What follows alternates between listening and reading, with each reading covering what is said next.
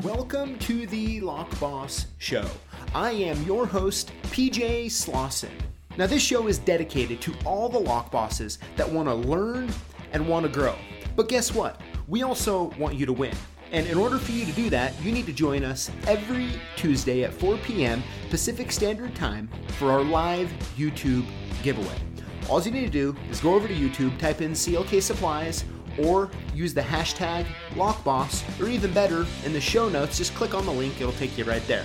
Watch any of our current videos and you'll see exactly how you can join the fun for free, and together we will learn, grow, and win.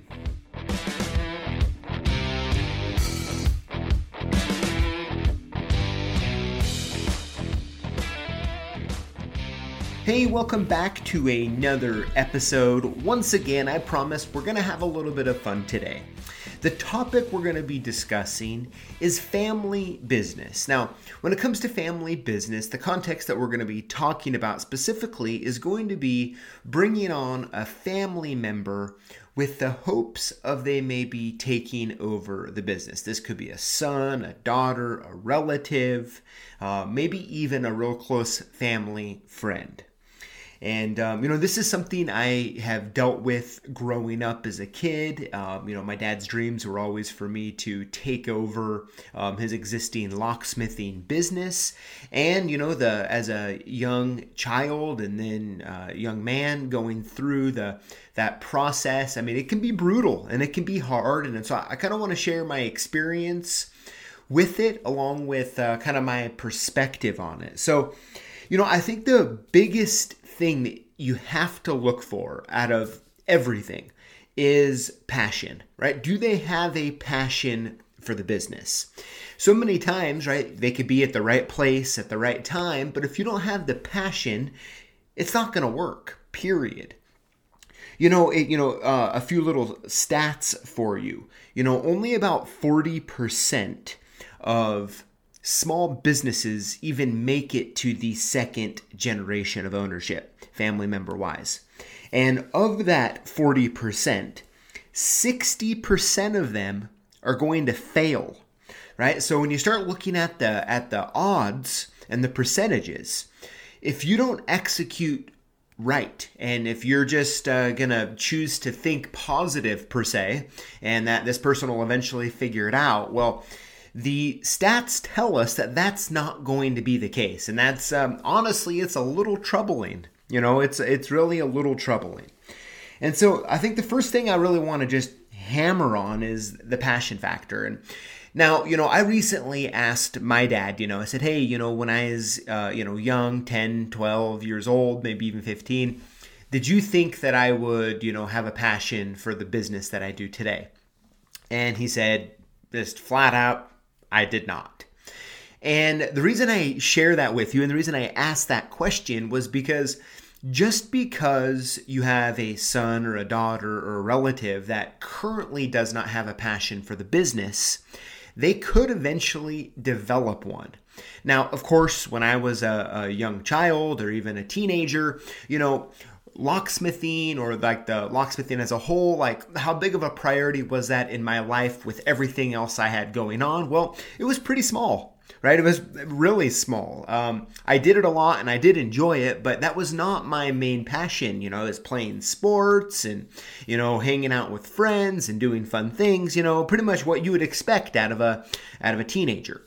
And so, I really didn't start to get super, super serious about the business until I, graduated from high school and started going to college. And a lot of times, your son or daughter or relative, it could be in their late 20s. It could be in their 30s or 40s before they even start to be like, I actually like this business. I understand how it works. I've been around it a long time, but I'm really starting to get passionate about that. So don't put like a time on it, right? So just because they're 14 years old now or 25 years old now doesn't mean that that's really, the end of it, okay? But you have to look for that passion up. Guaranteed, from my perspective, if they don't have a passion for the business, it's not going to work. Because if you think about what you've had to do over the years to survive and that extra grit you'd have to put in to get it done. Well, if they don't have the passion and they're just looking for the easy money or the easy lifestyle, well, that's not going to go well when the time comes to keep driving the business forward and innovating and putting your foot on the gas, right? And if they don't have the passion for it, they're just not going to do it, right? They're not going to go through all of that just because they want that easy money, because the money is no longer going to be easy. The next point I want to make is you have to be tough, but not too tough. Now, for me, growing up in the business, I'll give you a couple little quick stories here. So, I started cutting keys when I was 6 years old, cutting keys and rekeying locks in one of my dad's shops. And, he was paying me, it was first $5 a day, then it became $10 a day. And that $10 a day was still the same wage I was getting when I was working, like all day summer long, when I was like 13 and 14 years old. Now, when that happened, I happened to get an actual second job, okay? And I was working at a golf course in the evening. So when I'd get off work at 5 o'clock working as a locksmith for my dad, I would then go to a local golf course and I was the ball boy. I would drive the golf cart around the driving range and pick up the balls and then bring it back and wash them and fill the buckets and take the buckets and put them in the pro shop for, the golf pros to, give when someone wanted a bucket of balls. And so I was doing that in the evening and they were actually paying me minimum wage, right? So when I went from, making $5 or $10 a day to $5 an hour, that was humongous from my perspective. Now, my dad's argument back to me was that he was paying me $10 a day because I was worth $10 a day. And he said if I wanted to be worth more, well, then I needed to do more work. And so it's what happened when I turned 15 and then I could easily go get a job somewhere, minimum wage for $5 an hour, not $10 a day. I actually ended up quitting working for him and going to Burger King. And I actually had pretty terrible shifts during that time. And I ended up working at Burger King for about 8-9 months. And throughout that time and going through that, I was loving the money because it was a lot more money than I had previously, for $10 a day.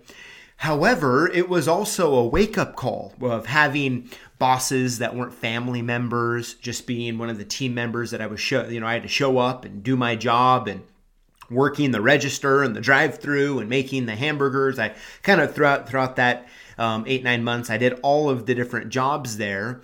And I really started to realize that from my dad's perspective, I really was only worth $10 a day because what I was doing while I was working for him compared to what I was doing while I was working for Burger King was really majorly different.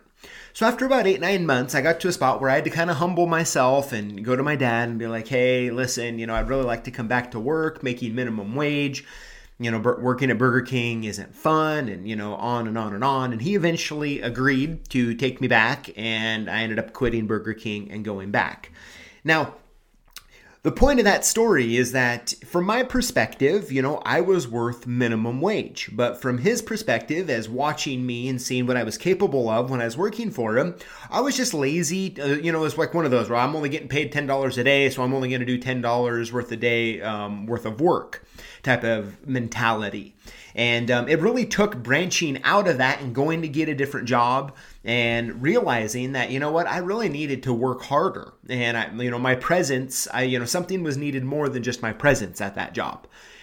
And so my advice to any of you that have a daughter, a son, or a relative in the business, and you can tell it's like they like it, but they're not, they're just showing up and wanting the money. You should probably allow them to go and get a different job. Now, maybe they end up liking that job and they never come back to you. I know that's a fear. At the same time, I don't think it's going to be very common for someone just to snap out of being like, oh, you know what? Yesterday I was just showing up and today all of a sudden I want to work hard. I think they have to go through, go to their Burger King, right? Go do whatever it is to see what the real world is like. Even if they've had other jobs before, they may have gotten feeling a little cush. So at the end of the day, you want to be tough, but not too tough, right? Now, my dad could have easily said, no, I'm not going to let you come back. Maybe in a couple years, once you've learned your lesson, he was tough, but not too tough. Now, I'm sure it wasn't fun for him talking to me about I was only worth $10 a day, right? I mean, of course, I didn't respond well to that. I thought he was being really mean and rude and all that kind of stuff. But after going through that, I realized that I was only worth $10 a day. Now, the last point I want to leave you with today is I believe you want to share the dream, but work the plan. And this is what I mean by that. A lot of times when you own your own locksmithing business right now, and you've done what it's taken to survive, to be in the business, and to make your customers happy, and all of that stuff that comes with that, you really want to cast that vision, right? You have a tendency to want to keep casting that vision that you've been casting to yourself or maybe your team members, but you want to cast it to your family member. And a lot of times it's really easy to see that end game or that end money.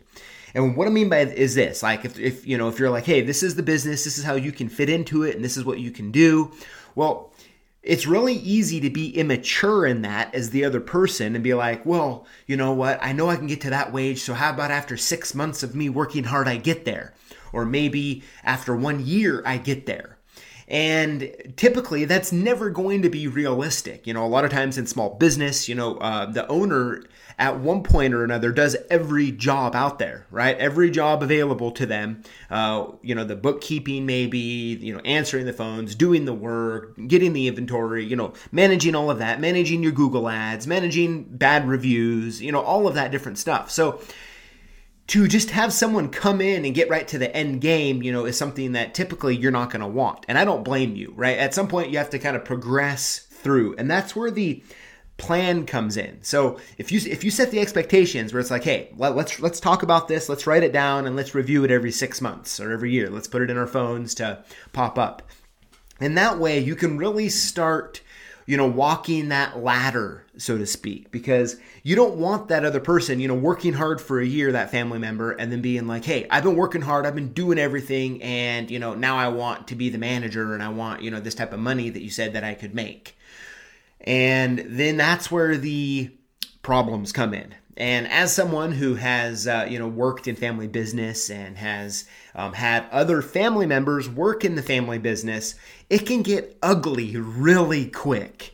And so I think the only way to avoid some of that, now some of it's going to be there, right? The relationship between a father and a son or a father and a daughter or whatever your circumstance is, there's going to be some weird dynamics that you're going to have to work through. But that's why if you're going to share the dream but work the plan and look for that passion and be tough but not tough enough, I think it's possible to succeed, and not only succeed but beat the odds. Beat that 40% turn into a second generation business, and then to beat that 60% failure of that second generation. We can beat it, but we can't look at the blue sky. We have to look at the reality of it. And does the person have the capabilities to do it? And at the same time, to be loving enough to be honest with them about where they're really at.